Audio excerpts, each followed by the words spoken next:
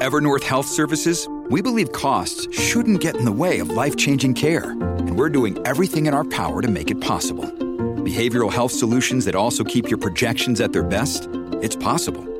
Pharmacy benefits that benefit your bottom line? It's possible. Complex specialty care that cares about your ROI? It's possible. Because we're already doing it. All while saving businesses billions. That's Wonder made possible. Learn more at evernorth.com/wonder. Your brain needs support, and new Ollie Brainy Chews are a delightful way to take care of your cognitive health. Made with scientifically backed ingredients like Thai ginger, L-theanine, and caffeine, Brainy Chews support healthy brain function and help you find your focus, stay chill, or get energized. Be kind to your mind and get these nootropic chews at ollie.com. That's OLLY.com. These statements have not been evaluated by the Food and Drug Administration. This product is not intended to diagnose, treat, cure, or prevent any disease.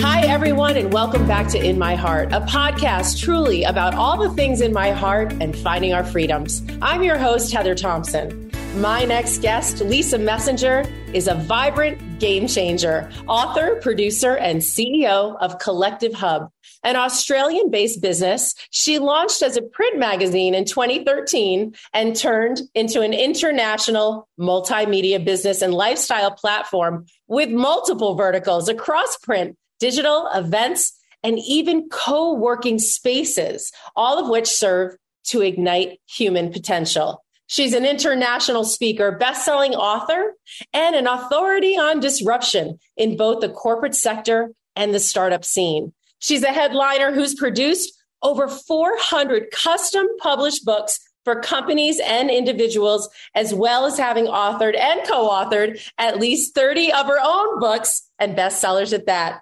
A regular commentator on business and entrepreneurialism, her passion is to challenge individuals and corporations to change the way they think, take them out of their comfort zone, and prove that there is more than one way to do just about anything. And we're going to shout it so they hear us in the back. Lisa Messenger is in my heart. Welcome, Lisa. It is my pleasure to have you. Thank you, Heather. It is so great to finally be here with you. I've been so excited. So it's just beautiful to connect. Thank you. We did have some stops and starts trying to schedule between the two of us. You know what I mean? And you are in Australia and the time, so it's very early in the morning for you right now. So I am really excited that we were able to connect and I get to share you with all my listeners. Thank you. I was laughing as you were saying my bio is like, and the end of it is, and she just rolled out of bed. And she gives a good bedhead, let me tell you. No, you're amazing. But that's the whole bottom line, right? Just like every other person, you roll out of bed, you put 2 feet on the ground and you start your day. And, let me just say, you probably started, I guess, when I was looking at your life, and we're going to get into it, but I feel like around 2015, there was a big kind of chunk of your life between 2015 and 2018 when things really, I would say, the curtains open, the world opened for you, and you really knew that you were on a different type of trajectory. But I'm going to take it all the way back and hand it over to you to the beginning. Tell us about who Lisa Messenger was before 2015 and how did you make the changes and literally envelop. By the way, I just want to add to everybody that back in the day when she launched that digital magazine, okay, it was during a time when, number one, she had no experience in the industry. I got to tell you that. And it was a time when everybody was saying that the industry was either dead or dying. So not only did you get into an industry that you really didn't have experience in, but also one that people were kind of negative about, like print, really? You're going to launch a magazine right now? But you just turned your back on all that naysaying. And not only did you do that, but you did it really well. So take us through a little bit of the life of Lisa. Yeah. So I will go back because I think you believe this as well. And I think this is largely what your podcast is about, is that I think we can see all this shiny, amazing, oh, wow, success in inverted commas.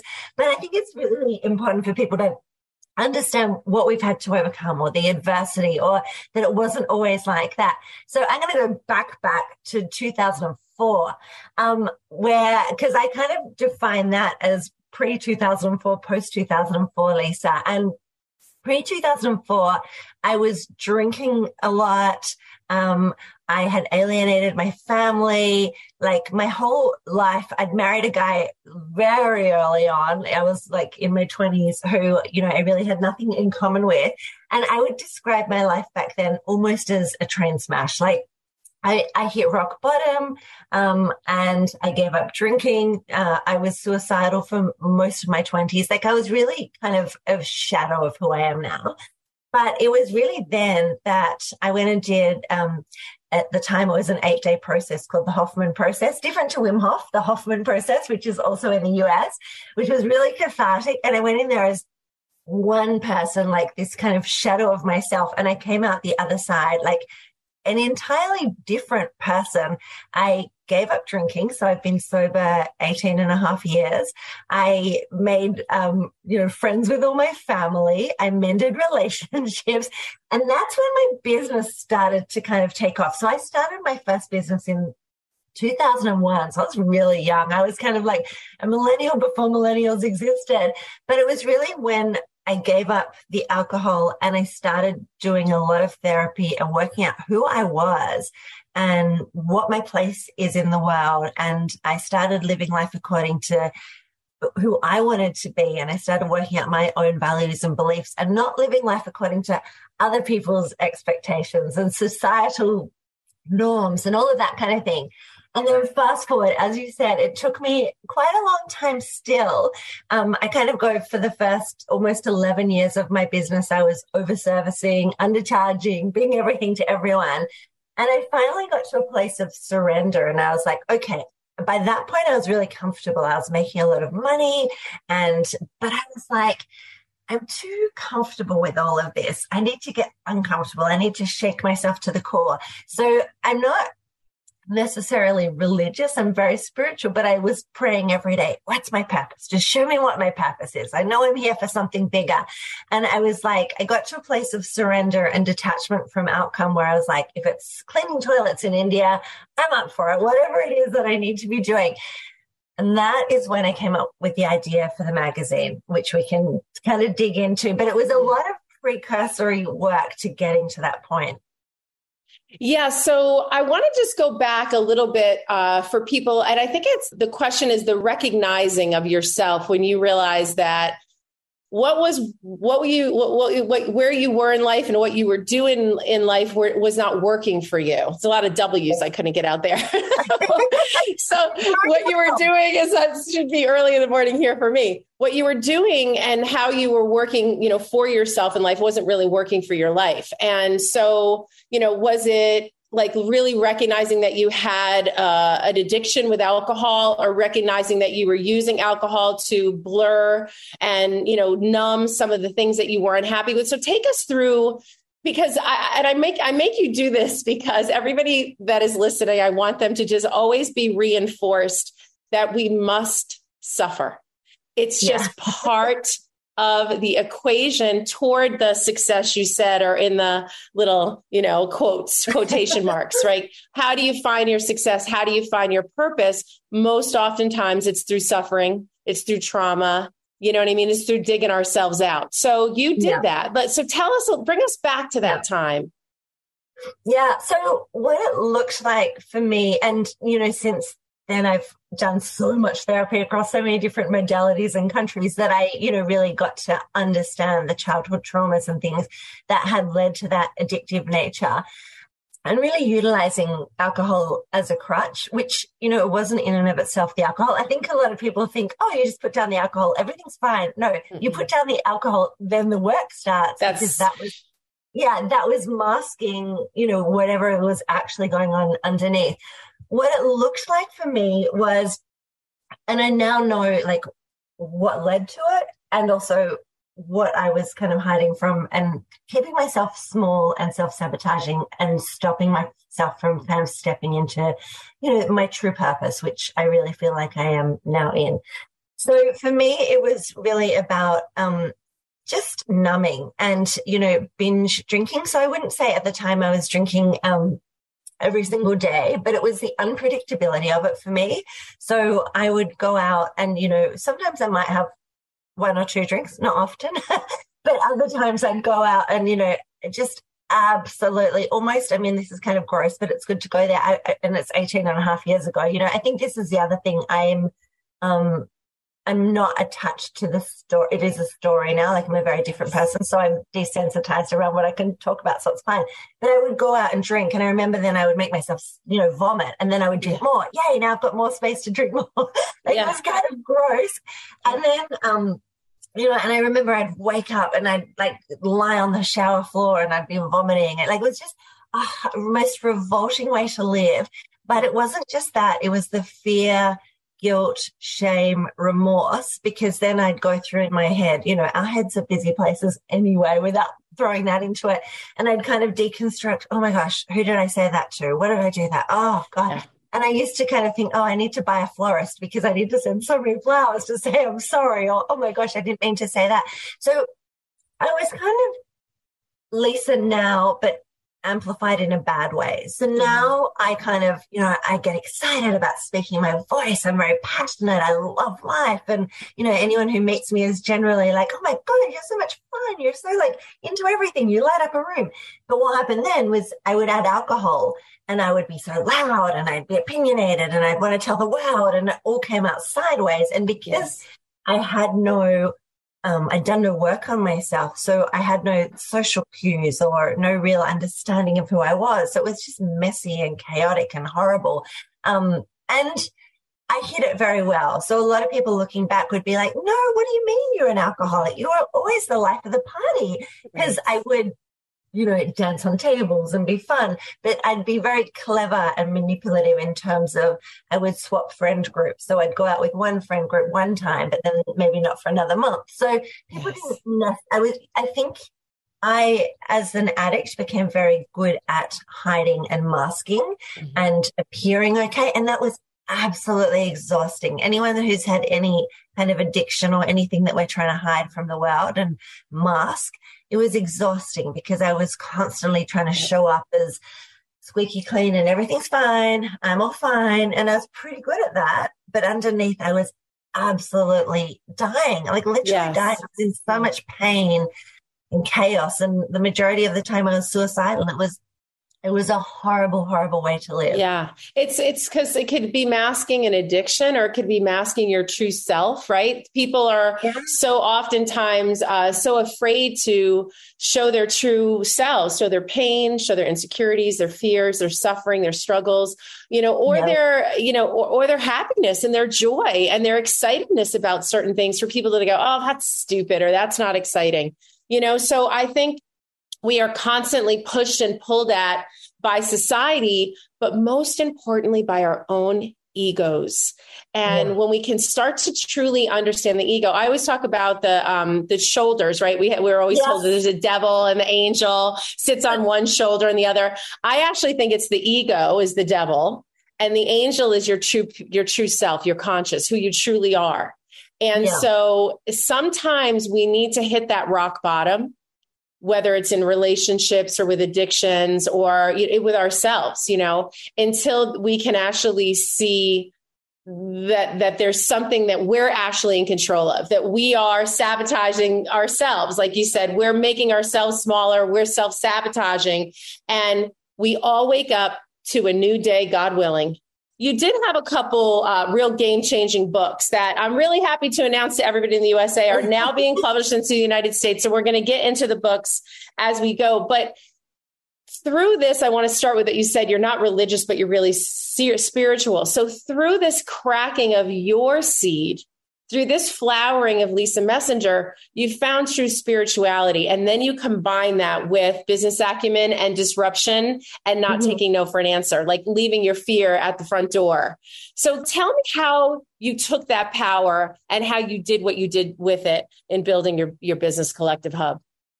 I'm going to bottle that and listen to what you said over and over again, because you just encapsulated that so beautifully, Heather. And I've also had lots of adversity since. And I now know when that happens to lean into it and go, okay, something big is going to happen. Like there's an inner knowing now, and we can talk through those. There's been probably 4 other kind of large ones since I gave up drinking, but they've all been extraordinary, not so much at the time other than the inner knowing and being like, okay, I know I'm on the edge again. And this is my edge, and this something is going to be amazing. And each and every time I've felt that edge, I've leant into the uncomfortability, and I've known for sure that out the other side, it is again that bursting through, and it has been nothing short of extraordinary. I get shivers even talking about it. So what happened was gave up drinking and then started to do the work. And that looks like, and the reason I don't label it as religious, but rather spirituality, is I was very open. So for the first year, I went to AA, which was extraordinary. Talk about dropping the ego, and, you know, a great leveler, and just the most amazing rooms. If anyone ever, just go, they're extraordinary. That was a lifesaver for me. And I met some extraordinary, amazing people from all walks of life in there, and that really was very humbling. I've then done things, the Hoffman process I did, as I said. I've done something called Path of Love, where I went to Costa Rica with a spiritual guru in the middle of the jungle in a place called Pachamama, where everyone's nude and screaming most of the time. I've spent time in the Osho Meditation Center in India twice. So I wore head-to-toe purple robes from 6 a.m. till 6 p.m. There's 17 different types of meditation you do each day, from laughing meditations to crying meditations. So I've done some really wacky stuff, right? And for anyone listening, I always just say, and this is something I learned in the rooms of AA, how I live my life now is to be purposefully counterintuitive. And what I mean by that is every single day I try to put myself in situations that test me and push me and take me out of my comfort zone, so that I always remember, coming back to your new day, I always remember that, life is precious, and I need to keep pushing myself and testing myself and working out what are my values, what are my beliefs, what are my comfortabilities. But, the religious piece, if someone says, which they often do, come to church, I'll be like, great, let's go. Like, I just am open to learning in so many different ways. And I would say now I'm a perpetual seeker. So I think it is from that mindset that things started to really open up for me, right? I feel like if we do what's the saying, do the same thing every single day, do the way it's like nothing will change. Whatever it is. What is it? Yeah, well, it's basically if you repeat the same behavior over and over again, expecting change. And gave the same. It's the definition of insanity. Exactly, which is why this, purposely counterintuitive thing happens. And I often say to people, because people often say, well, I don't have the money to travel, or I don't have the time to do that. So I just say, go walk a different way to work, or go to a different coffee shop, or listen to a podcast in a genre you wouldn't normally do, or just do something that kind of tricks your neurological system, and you kind of go, it just keeps you alert and alive and seeking, and always in a sense of awe and wonder. So that is really my trick to kind of leveling up all the time. So kind of did a lot of that. And as I did it, I got more and more comfortable in my own skin, and I realized why I had been drinking, and why I was feeling less than, or issues of abandonment. My father left when I was 3, all kinds of stuff that many of us have experienced in different parallels, or, different ways, but affect us. And a number of different things had happened, which actually I had a really great childhood, but it's how I felt around it, or the experiences. The stories we tell ourselves, and that we create, around the pain, the fear, the suffering. Yeah, exactly. And so when I started, going through a whole lot of rebirthing, or, cathartic things that I did, whether it be journaling or, bashing pillows with a baseball bat or whatever it was, I realized, look, this is my partner bringing me a coffee. I know. I saw him stick his little head in. You tell him he can come in. He's so cute. He's crawling. I love him so much. We have background partner, producer, assistants crawling around the floor with coffee for Australian businesswomen at 6 a.m. makes our podcast all the more real, hey? And I think that's it, right? These moments are perfect because life is a bit messy and chaotic and unpredictable. And so when someone slides a coffee in by the back, it's all good. So yeah, it was really through doing all of that work and getting stronger and stronger and stronger. And also, as I said before, in the first 11 years of my business, undercharging, over-servicing, Yes. being everything to everyone, and finally learning, okay, this is what I want. And the magazine came because, and this is again a pain point in a way, I was surrounded by so many extraordinary people, but I had a huge frustration because so many people were saying to me, it was all these backdoor conversations around, but what's your supply chain? Where do you get that made? Or how did you afford that? Or, what did you do with that? And I felt like, my love, you need to take me out. Sorry, now the dog is here. And I feel like there were all these behind the scenes conversations that were being had. And I was like, this is so frustrating. Why aren't we talking about these things openly and honestly? And then on the other side, at the time, a lot of the media was telling the great success stories. They were like, Heather's done this. Isn't Heather fantastic? And I was always left scratching my head going, but how, but why? How did she do that? I don't understand. And so I felt there was a gap in the market. And this is where the naivety comes in largely. I was like, I just want to bring all these amazing entrepreneurs, game changers, thought leaders, style makers, risk takers that were in my inner circle. I want to bring them all together and smush them, very technical term, into some format together. And so what I did was I was like, I want to produce a magazine.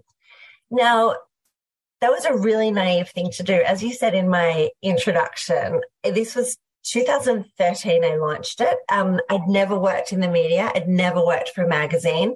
In Australia, where I live between LA and Australia now, there were, I think, over 5,500 print magazines in our tiny little country alone. People said print was dead or dying. So highly saturated market. I had no experience in an industry people said was dead or dying.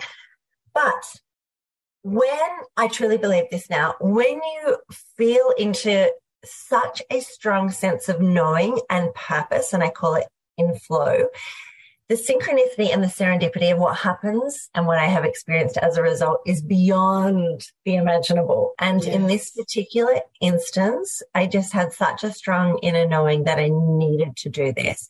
And so the waters kept parting and it happened. And I brought it out in February 2013, and within 18 months, the print magazine was in 37 countries.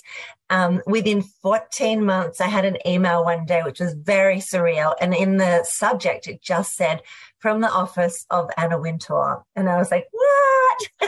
That's a big subject. And I was like, I've gone from like little Aussie, no one knows about, no idea what I'm doing, from the office of Anna Wintour. And it was from one of Anna's 3 PAs. And they said, Anna would like to meet you in New York. And I was like, what is going on? So I flew to New York, met with Anna, and there's a big lesson in this because I remember at the time I put it up on Facebook. I was like, oh my gosh, I'm going to New York to meet with Anna Wintour. And everyone, the comments, everyone said, what are you going to wear? And I was like, what? Hang on, it's not the point. I mean, of course, I had a style. The point was, Anna asked to meet me. And I think this is a really big lesson in life as well. We show up so often as a lesser form of ourselves, or not feeling good enough, or, all those things creep back in, the ego. And I needed to remember she asked to meet me. We had gotten on her radar and she wanted to have a meeting. And so I stepped into that room as that person. Hey, it's Kaylee Cuoco for Priceline. Ready to go to your happy place for a happy price? Well, why didn't you say so? Just download the Priceline app right now and save up to 60% on hotels. So whether it's Cousin Kevin's Kazoo Concert in Kansas City, go Kevin, or Becky's Bachelorette Bash in Bermuda, you never have to miss a trip ever again. So download the Priceline app today. Your savings are waiting. Go to your happy place for a happy price. Go to your happy price, Priceline. As the holidays come upon us, we get to think about getting away. For me, it's long, exhilarating days cruising the slopes in the crisp air. But whatever your dream vacation is, don't miss your chance to get away this season and fill your sleigh with gifts from OUAI. Their best-selling hair and body products are great gifts for effortless routines, perfect for you and for everyone on your list. Our self-care routines are important. My color-treated hair is prone to breakage. My Fast Fix is OUAI's multitasking hair oil. It smooths frizz and seals split ends for a high gloss, super smooth finish. No matter what kind of hair you have, OUAI's hair oil will rejuvenate your hair so it's healthier, more vibrant, and smells incredible. And what I love, it's great on wet or dry hair. Absorbs quickly, keeps my color from fading, and it revives damaged hair easily. Get the perfect gifts for everyone with OUAI's bestsellers. For those on the naughty list, it's the leave-in conditioner. Helps with frizz and breakage and protects hair from heat damage up to 450 degrees. Don't miss your chance to get away this holiday season. Go to THEOUAI.com for 15% off site-wide when you enter promo code INMyHeart. That's THEOUAI.com for 15% off with code INMyHeart. Now back to my show. So let's talk a little bit about, because there are so many books. I mean, some people are lucky to accomplish one damn book, and you did them for yourselves. And I kind of want to wait a little bit for that. But I want to just talk about how you started writing them for other people, how you started to understand that corporations needed this tool that somehow mixed that the corporate identities and the themes of that, along with the spiritual influence that you have, the connectivity. That's important. Yeah. So I want you to tell us how you were started to do it for others, and then how it really came into your life, because, most notably, your best-selling book, Daring and Disruptive. And then we're going to go into the array of books, because I could go on and on about the title, Breakups and Breakthroughs, Money and Mindfulness. You know what I mean? You got Risk and Resilience, you got Purpose, and you got From Work to Wherever. So we got a lot of books to talk about, but take us through the essence of them, Lise. Thank you, Heather. Oh, you had such a beautiful interview. I love it. Thank you. There's so many amazing segues, and you capture everything so beautifully. Thank you. So, again, okay, so I'm going to talk pre-magazine and post-magazine, because pre-magazine, the 11 years where I talk about overservicing and undercharging, that time was actually custom publishing primarily for other people, which I fell into accidentally. So when I say I knew nothing about print magazines, I knew nothing about print magazines. Books are quite two-dimensional in comparison, and much more, I can say now, much more simple. People who haven't written a book yet are like, what? Wait, what are you talking about? Everything's relative, right? Yes. So what happened was, when I gave up drinking 2004, I decided to write my first book, which was called Happiness Is. I don't even have a copy anymore. I don't know where, but people every now and again pop up and go, I found one on eBay or whatever. But what I did back then was I went around Australia and I asked people, what does happiness mean to you? And I ended up doing this compilation book.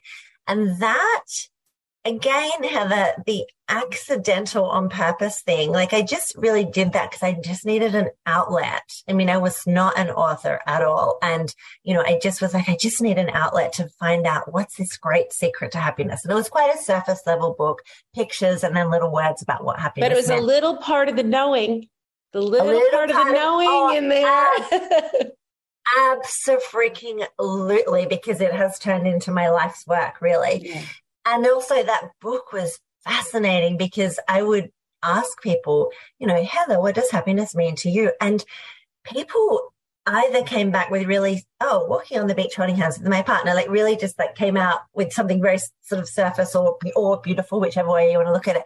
Other people burst into tears and were like, I don't know what it is. It was really triggering for them. Yes. So that was where I started. And what happened was, the extent of my knowledge, I mean, this is going back a long way, 2004, was I did a one-day publishing workshop, how to get a traditional publisher, and I did a one-day self-publishing workshop, how to do it yourself. I love it. And in the traditional publishing workshop, I kind of learned, something, I'm just making this up now, but it was something like in Australia, 1 in 4,000 unsolicited manuscripts actually make it to a book. Publishers take 2 years to put it on the shelf. You get about $1.30, a book. Like that is fairly much what happens in Australia. And I was like, what? No, I have the patience or whatever.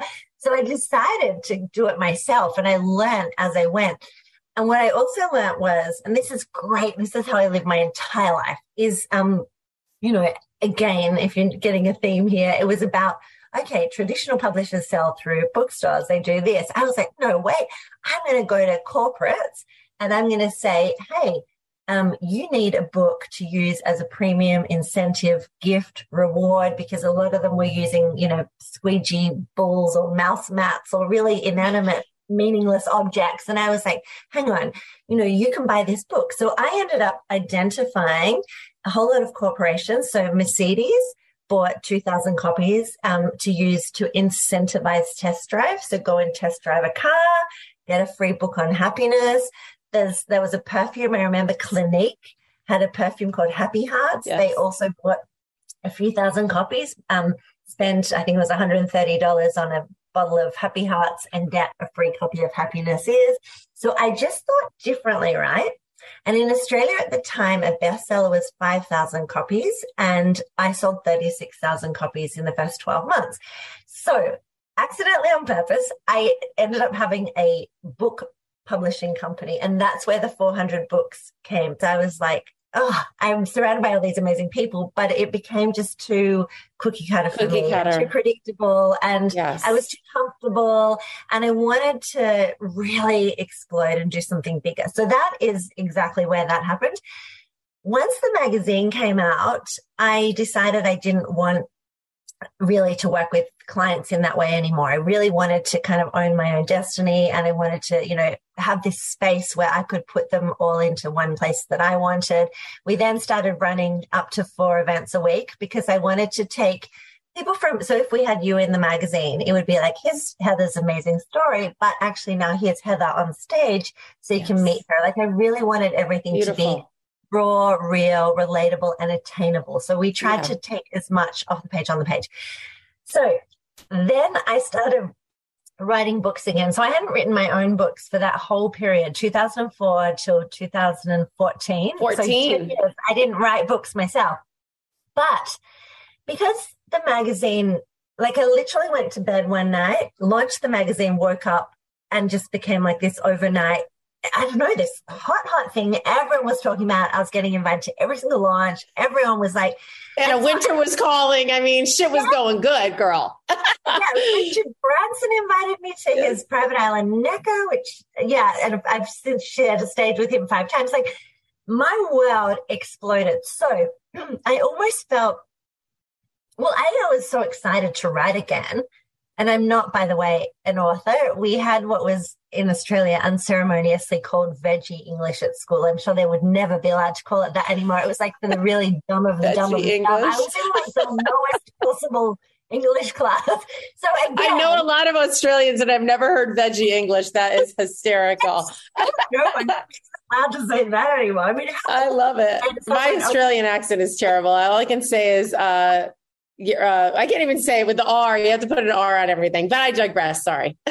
That's such a good accent. That's why I want to do it.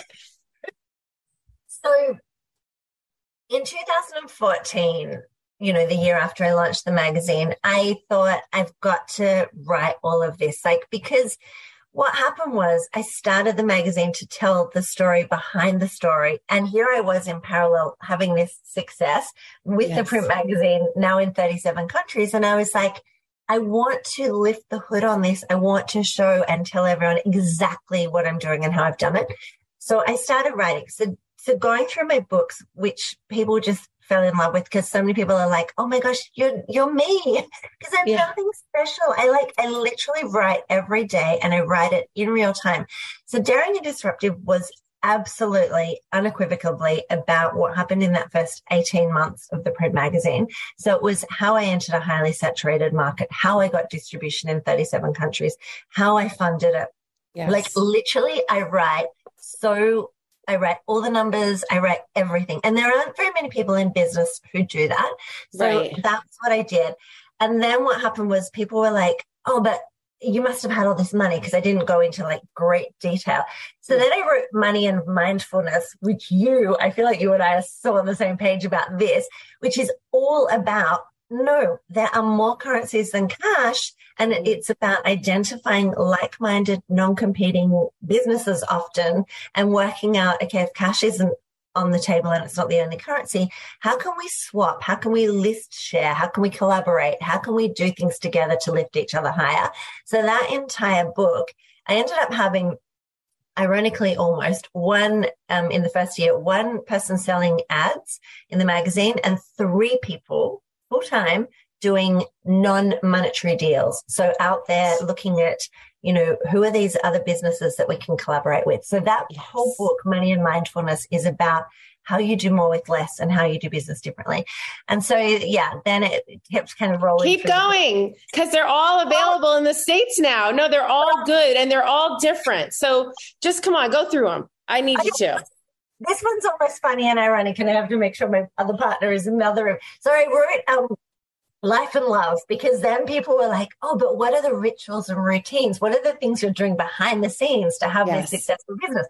So I wrote this book on all of the rituals, all of the routines, all of the things that I do to kind of help behind the scenes, to do that. Anyway, I take a deep breath because this is almost comical and a lesson again in what not to do. So at the time, I was with a different person to my wonderful partner who just brought me coffee of 6.5 years.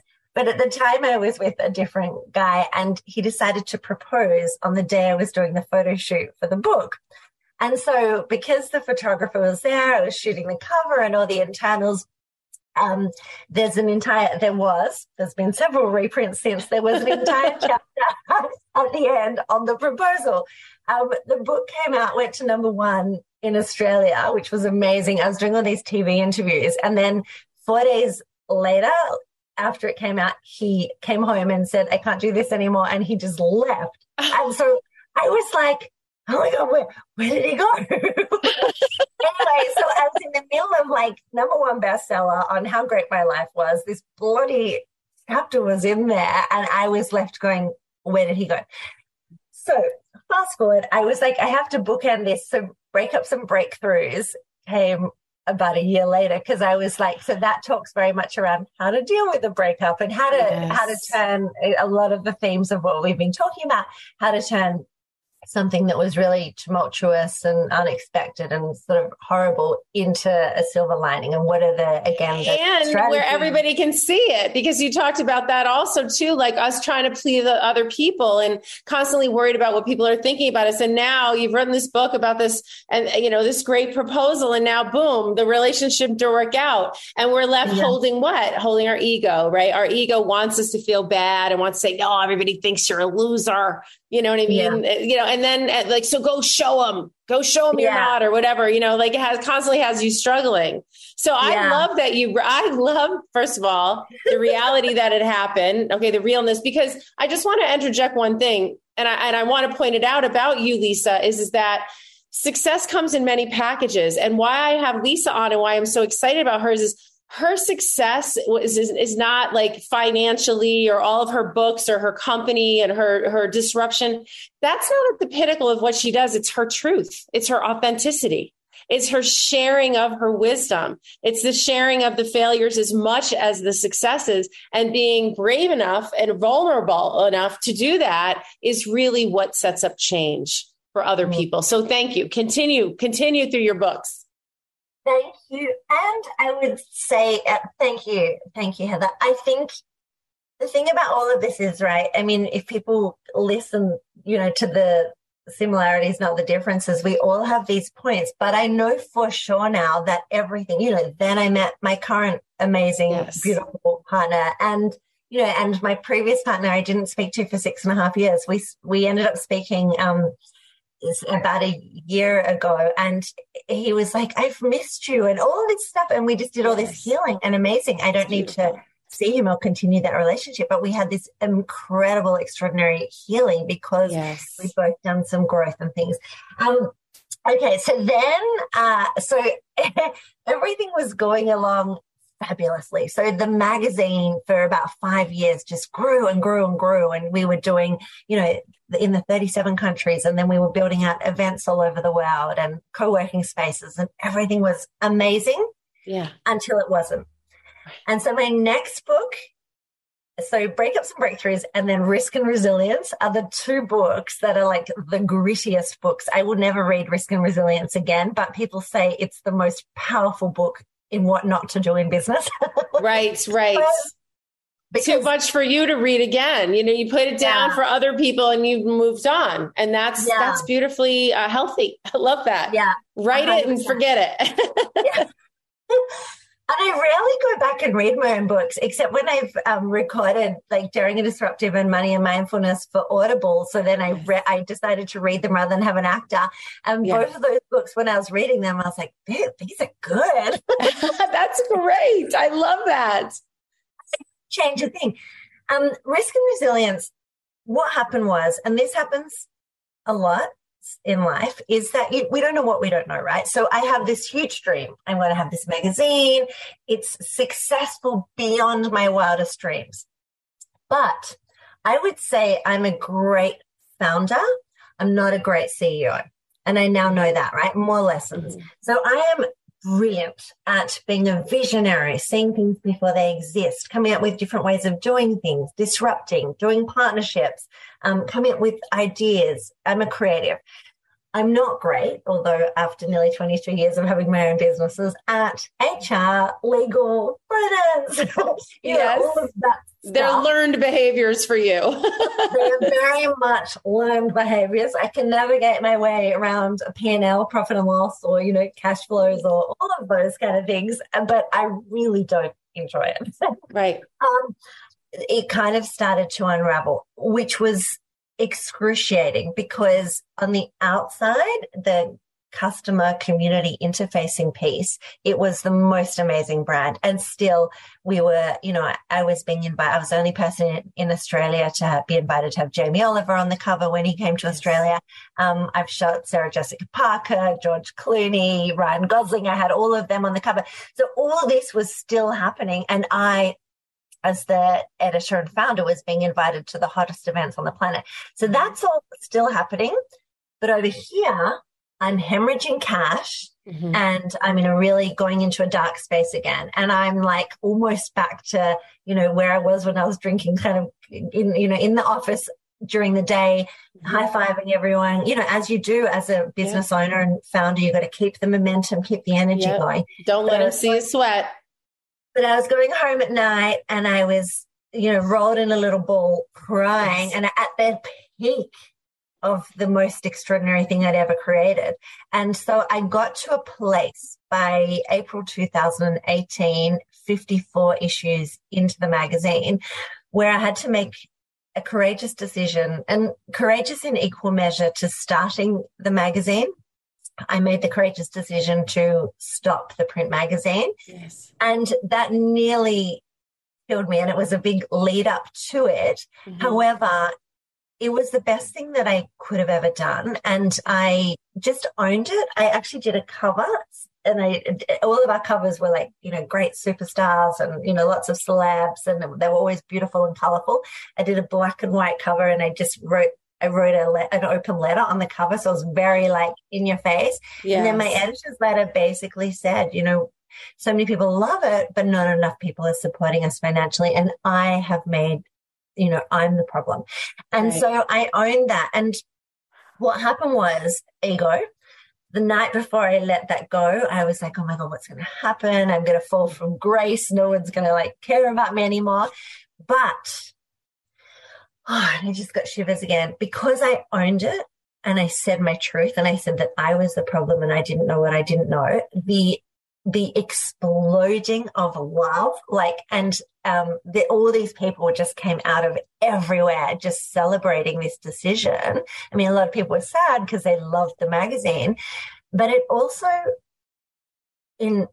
which was really important, gave a lot of other people permission to break things. Yes. Because there were a lot of people out there, a lot of amazing women that I know around the world who had created something, but underneath were like in a similar position, hemorrhaging cash or didn't feel on purpose or whatever. And so suddenly people were like, oh, I can let it go as well. And some very well-known people in my circle still say to this day, thank you for being brave enough to break something that everyone else thought was amazing, but I was starting to suffer. We can't be in our purpose and be the truest, best version of ourselves and serve others, be in service, if at the core we are falling apart. And I was falling apart. And so again, it was that inner knowing, Heather, that you talked about. I was like, I know now that I'm strong enough to break this. And I know now that I'm so on purpose that I'm strong enough to come out the other side a better version. I don't yet know what that looks like. And as it turns out, I have come back much, much stronger. So, but, 2018 wasn't easy. I look back at my numbers and I did not even $350,000. I mean, which to some people would be like, oh my God, that's so much money. To other people would be like. But for a business. In comparison to where I was. To where you were, I mean, that was doing, glossy covers and Yeah. So I just 2018, in hindsight, I probably should have. So I kind of kept feeling into what's my thing. And it was actually Stephen, my partner, who said to me, and this is funny, again, on purpose, on my Instagram, Lisa Messenger, anyone will see, I have for years and years and years, as long as I can remember, I will share a quote and then I'll share like a photo. So, and so say I shared a quote and then a photo of you and I, everyone will go nuts over the quote.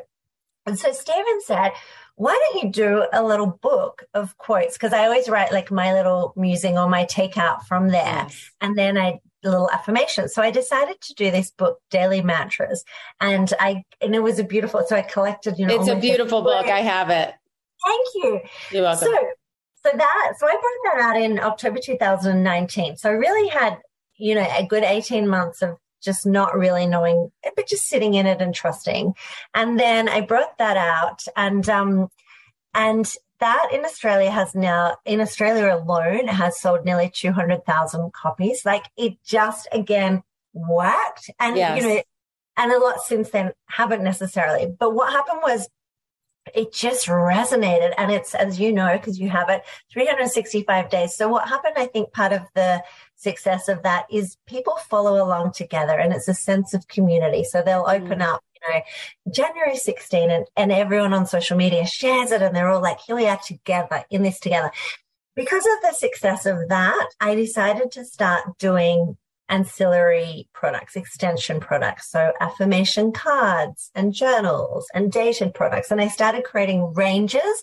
And the trick here, again, thinking differently, is that I started to look outside of the print industry and I looked more to fashion and I went, what do people do? They produce capsules in colorways that suit the seasonality. And so again, whilst the majority of people are distributing books through bookstores or whatever, I was like, no, let's look at gift stores and let's produce colorways, seasonality that range together beautifully. And also we're in a lot of fashion stores because we're following trends and color palettes. Yeah, the book is beautiful. It's a total coffee table. I mean, it could be sold in any high-end retailer. I love that. Thank you.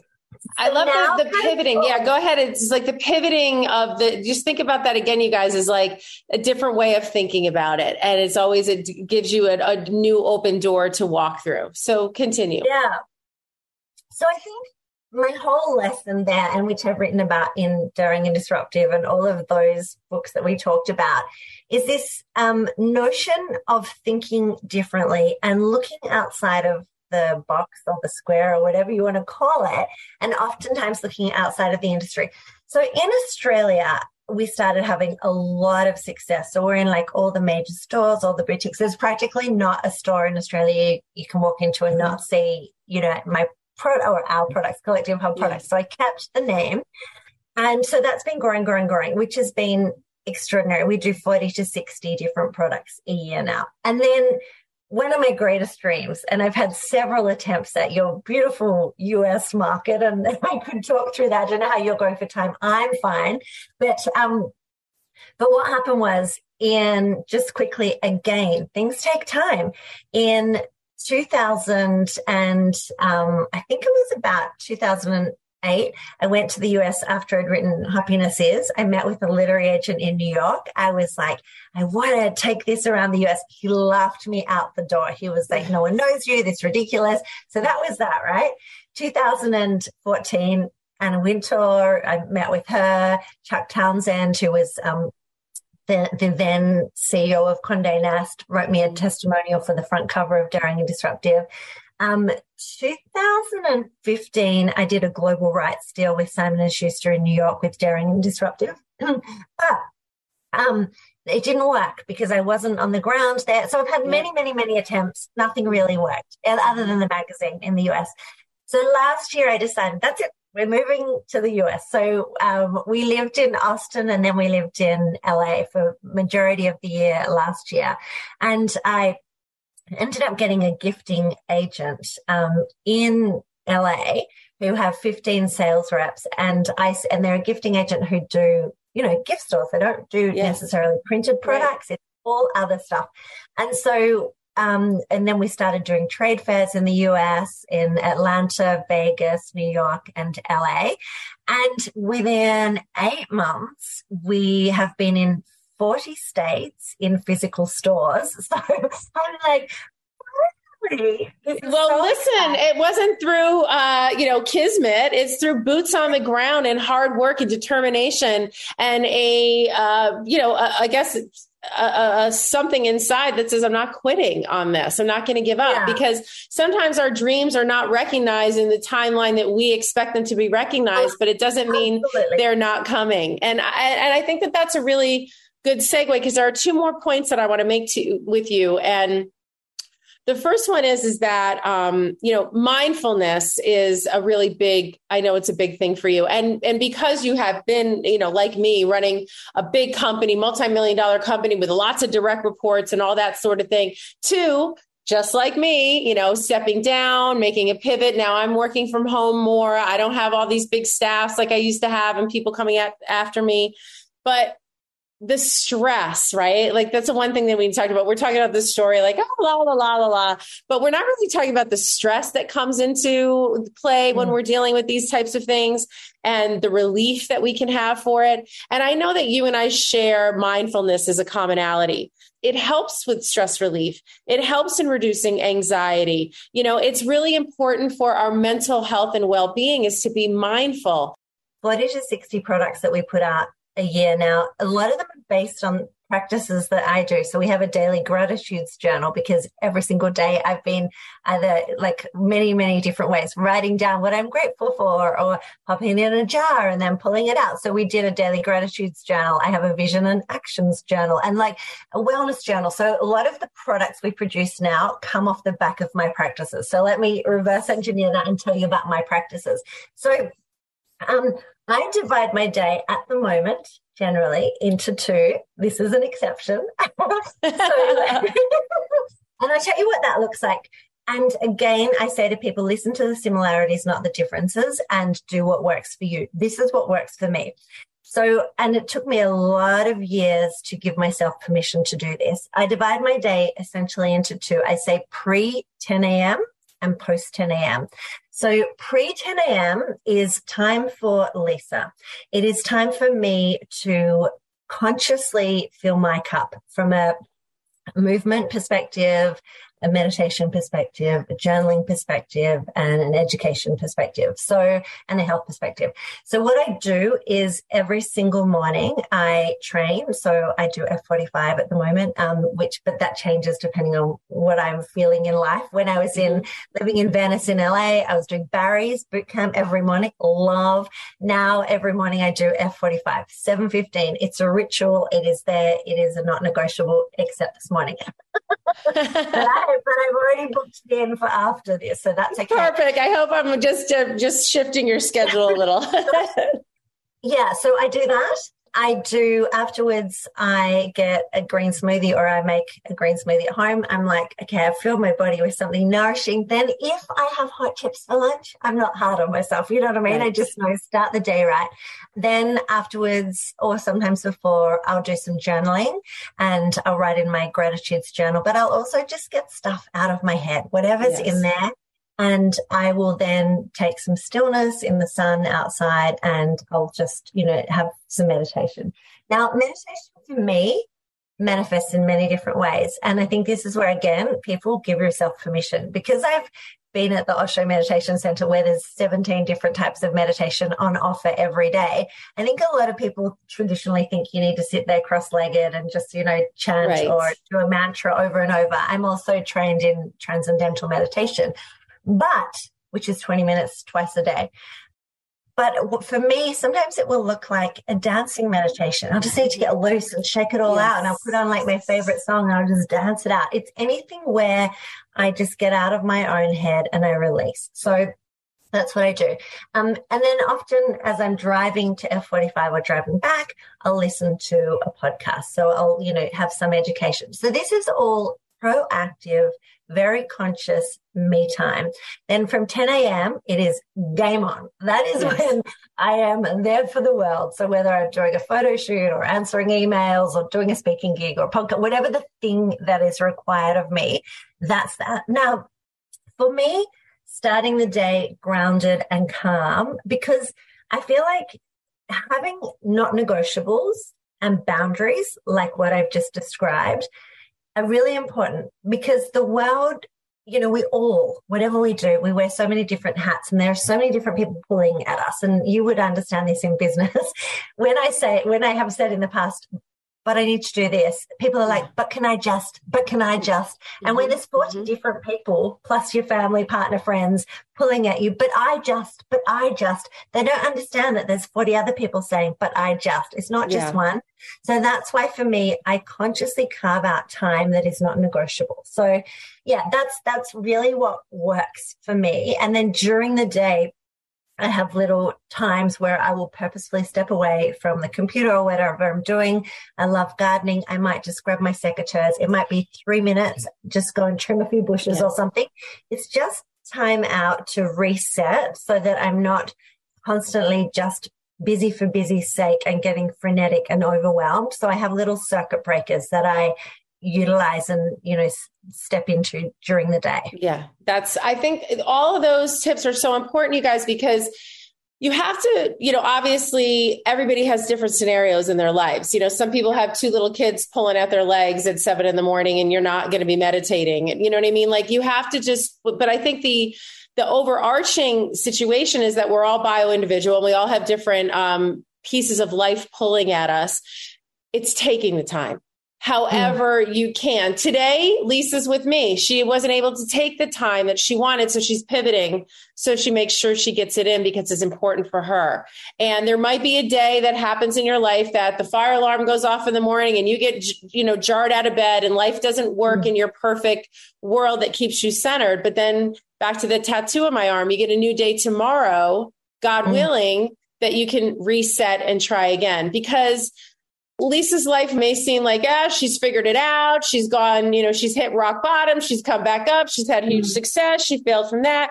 Life constantly throws us challenges. You never know what's coming around the corner. And just because you've overcome one doesn't mean you're going to overcome the next. So at the same time that Lisa was balancing her life and pivoting and getting back up off the mat, she got tackled with another issue. And that was she wanted to make a baby. And that wasn't working for you, was it? So let's talk a little bit, in closing, I want to talk a little bit that life's treadmill is full of the up climbs. They don't stop just because you figured out how to meditate. What we're able to do through these life lessons is provide tools, provide grace for ourselves, right? To fail, to be hurt, to be upset, to not get what we want, to have life not be fair, and hopefully tools and support that can drive us through to the next opportunity, the next day, right? Yeah. To get up off the mat again. So talk a little bit about that in closing, because as you're writing these self-help books and these beautiful journals and pivoting new ways to figure out business, you were trying to make a baby and a family was really important for you. And that wasn't easy. So just take us quickly through that and how the challenges in your past life have helped you through this great challenge. Thank you. Yes. And so talking about my lovely 10 a.m., it's about to change because we are expecting a baby boy on the 2nd of August. And so I'm still like, let's just look after myself before 10 a.m. I'm going to need to really work out what to do around that. And so, I am already putting strategies in place so that I can, rather than going down to the gym, which is 15 minutes away from me, I'll, create things at home so I'm setting myself up for success beforehand because I've got time and space to, organize that. Very smart. So let's see. I'm sure there's going to be Get ready. But again, same theme. We don't know often. I often say, we can't control what comes at us always. What we control is our mindset and how we consciously choose to respond. And that's why I think the tools, that we harness throughout life are really important for when challenges come our way. And by the way, I tool up when life is good. I think too often people wait for the chaos to strike and then they're like, oh my gosh, I need to get therapy or I need to learn to meditate. In my experience, when the shit hits the fan, you're in this discombobulated state, and trying to learn something or harness tools in that state is near impossible. So I have learned to not get complacent. And it's when, like, for example, Stephen and I have just been saying, we're going to commit to 3 months of therapy together before the baby comes. Like, we're in a great space already, but I want to, really work out any nuances. So I spent a lot of time educating myself and gearing up with different modalities of therapy before the baby thing. So I love that. I just got to repeat it. Tool up while life is good. Tool up while life is good. That's my favorite new quote. Because that is so important, because anything that is worth anything takes work, right? We all know that relationships, you don't just get married and it's over. It takes work. Everything takes work. So yourself, your own life, working at yourself and on yourself is an everyday good and bad times occurrence. Tool up when life is good. Beautifully said. Especially when it's good, because we never know when something's going to happen. I didn't say to you, I know we're going, but there's so many things. Like, my dad died of a heart attack suddenly in the end of 2017, right when my own business was hemorrhaging cash. So right when I was already in a horrible place, he died. He had a marine insurance company, and suddenly I was like, oh my God, I have to try and run this. Like, it's almost laughable in hindsight. I have to try and run this company and his staff that I know nothing about whilst I'm trying to save my own business, So this is why having the tools when life keeps layering stuff unexpectedly, you've got to be ready. The baby thing. This is almost a parallel to everything else I've talked about. It's about staying open. If you go, I want to have a baby, and life throws other curveballs at us, then it's about, in my experience, staying open to what that could look like. So I'll try and make this a quick story. 2015, with my previous partner, I got pregnant. I had a miscarriage, but it was the first time that I hadn't just thought about business, because I was so in love with my business, as so many people are. And I was like, oh my gosh, I want to have a baby. As we all know from my previous conversation, we broke up. So then I went to Bali later that year, and I went to an orphanage on my birthday, the Jody O'Shea Orphanage. I fell in love with this little 8-month-old baby, Gracie, who was lying on a mattress pretty much for 3 days. I stayed with her and I tried to adopt her. It was almost impossible due to legalities.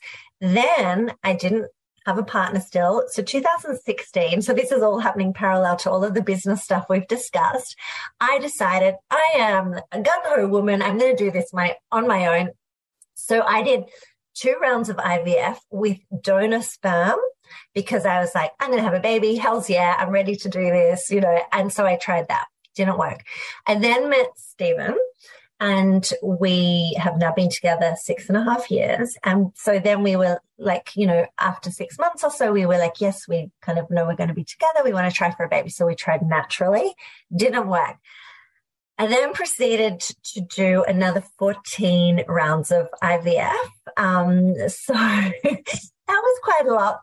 Anybody who knows anything about IVF knows how taxing and hard that process is. Yeah. Taxing, I mean, I feel like we could do an entire podcast on this, but taxing from an emotional perspective, and physical physical perspective, and financial. And, we're in a very fortunate position that we have been able to do that. And I understand that's, near impossible for a lot of people. Yeah. So by this stage, I'd done 16 rounds of IVF. And I mean, I'm happy to stay on as long as you want. It could be a part 2, but I can extrapolate all of that, but I'll do the quick version. I got to a point, and again, this is a mindset piece, because when Stephen and I met, he was like, no, I only want to have a baby naturally, right? So that's how you go into something, you think it's all going to work. Then that's not working. So then, lots of conversations around IVF, lots of other conversations as we went. This is a beautiful story. In 2018, Stephen always says, oh my gosh, how do you remember all these dates? My brain works in a weird way. And you'll notice I've talked about a lot of dates from a timeline perspective. I had a coffee with Sarah, who's edited a lot of my books. And she was one of my first editors 12.5 years ago. In 2018, we were sort of in the infancy of our IVF journey. And Sarah said to me over a coffee, if you ever want a surrogate, I would love to carry your baby. And I was like, what? Wasn't even a thing. I was like, wow, what a generous offer. But no, and this is again, different stages and being open, and people plant a seed that then comes back around, and continued on the IVF journey. And then March 2022, in Australia, we were back and forth from the US, but I happened to be in Australia at the time, and we had horrible floods where we live in the Northern Rivers near Byron Bay. And I don't know why, I have a thing for crisis. I jump into crisis. So I started opening evacuation centers and coordinating helicopters and doing all this crazy stuff. Sarah's husband, David, is a radio DJ on the Gold Coast, an hour away from where we live. And his co-host, and I started doing a lot of media through the floods, trying to help get the word out and, raise money and get what we needed. Anyway, so I did this radio interview, and I get a text from Sarah. This is March 2022. And she goes, oh, you were just on the radio with my hubby. By the way, how's the IVF going? This is on a text. And I go, oh, not great. Still want to be a surrogate. And she says on text, love to, let's talk. And we've talked about this a lot since. And we're like, wow, I think I was so vulnerable because I was literally helping people in life or death situations, kind of saving people around the area from floods and things, that I was vulnerable enough to really ask for help and just put it all out there and be like, yes, I need this. I can't keep going. So we are at the time of recording. Actually today, there you go, 6 months pregnant. That's amazing. Just beautiful. Baby boy is due on the 2nd of August, and I couldn't be more excited. The lesson, though, for everyone listening, most importantly, is, again, about staying open to opportunity, And Stephen said to me through many of my tears throughout the journey, he said, it doesn't matter if we pay $1 or $1 million. Like, we ended up selling our house in Sydney last year to fund a lot of the IVF and the process. But we got to a point of surrender where we were like, if this is truly what we want, then it doesn't matter how much it costs us. This is the end goal. And I think that's really important. It's helped us massively shift priorities and really recognize what is most important in our lives. And we're kind of like, a lot of the material stuff actually doesn't matter. It's fallen away because what we want is our beautiful baby boy. And so every day I'm just so excited about this now. And also, whilst I never thought I would have a surrogate, Sarah and I have been great friends for 12 and a half years, and we've worked together for 12 and a half years, but it is the most beautiful, close, girly friendship. It's like having a sister. And now I'm like, I can't even imagine bringing a baby into the world. I just got shivers again, another way, because we both get so excited together. And I feel like there's someone, Stephen's obviously on the journey, but like a best girlfriend who's on the journey with me every single day. So, we'll talk 20 times a day, on whether it's Instagram DMs or text messages, or she'll FaceTime me and say, he's kicking. And yeah, we live an hour apart, and it's just amazing. I just love it so much. Lisa Messenger, your stories and the tools that you give us to use when things are going just fine are just really, really so important. For people who don't know where to find you or how to follow you, please let them know where you can. And, if you want to drop a name of a store with the books or Amazon or wherever you can get the stuff now, because I know that I had to have mine sent directly from Australia, but now we can get them here in the United States. And so I just, in wrapping, please tell people where to follow you, and et cetera, et cetera. So I'm just at Lisa Messenger. I manage everything myself there, or at Collective Hub. But our baby one, Sarah and I have set up, it's called Mummy at Last, Australian spelling, MUMMY at Last, which we're sharing our surrogacy journey.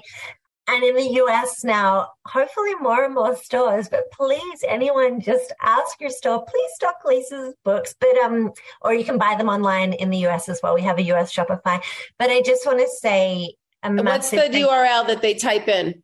Oh, collectivehub.com, collectivehub.com. That's perfect. Heather, I just want to say a massive thank you to you, because you are just so extraordinary, and I really appreciate being on here, and I appreciate your patience. And to everyone listening, thank you. I think it was really important for me to come and live in the US all of last year, and certainly I'll be coming back and forwards with my baby boy. And the US holds a very special place in my heart, and we've been welcomed so beautifully over there. So, yeah, I just want to say a massive thank you to everyone who's supported us. It means a lot. So thank you. Well, my one Australian word is sir, with an R at the end. So, as how we say it, they say sir. Lisa Messenger, I am just so grateful to you for being on my show and for sharing all of your ups and downs and ins and outs. And we're going to continue to follow your journey, and we're going to continue to watch you sign. So thank you so much to my guest, Lisa Messenger. This is In My Heart, and I'm your host, Heather Thompson.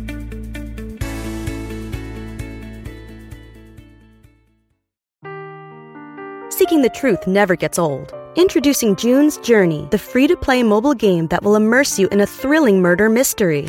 Join June Parker as she uncovers hidden objects and clues to solve her sister's death in a beautifully illustrated world set in the Roaring '20s. With new chapters added every week, the excitement never ends. Download June's Journey now on your Android or iOS device, or play on PC through Facebook Games.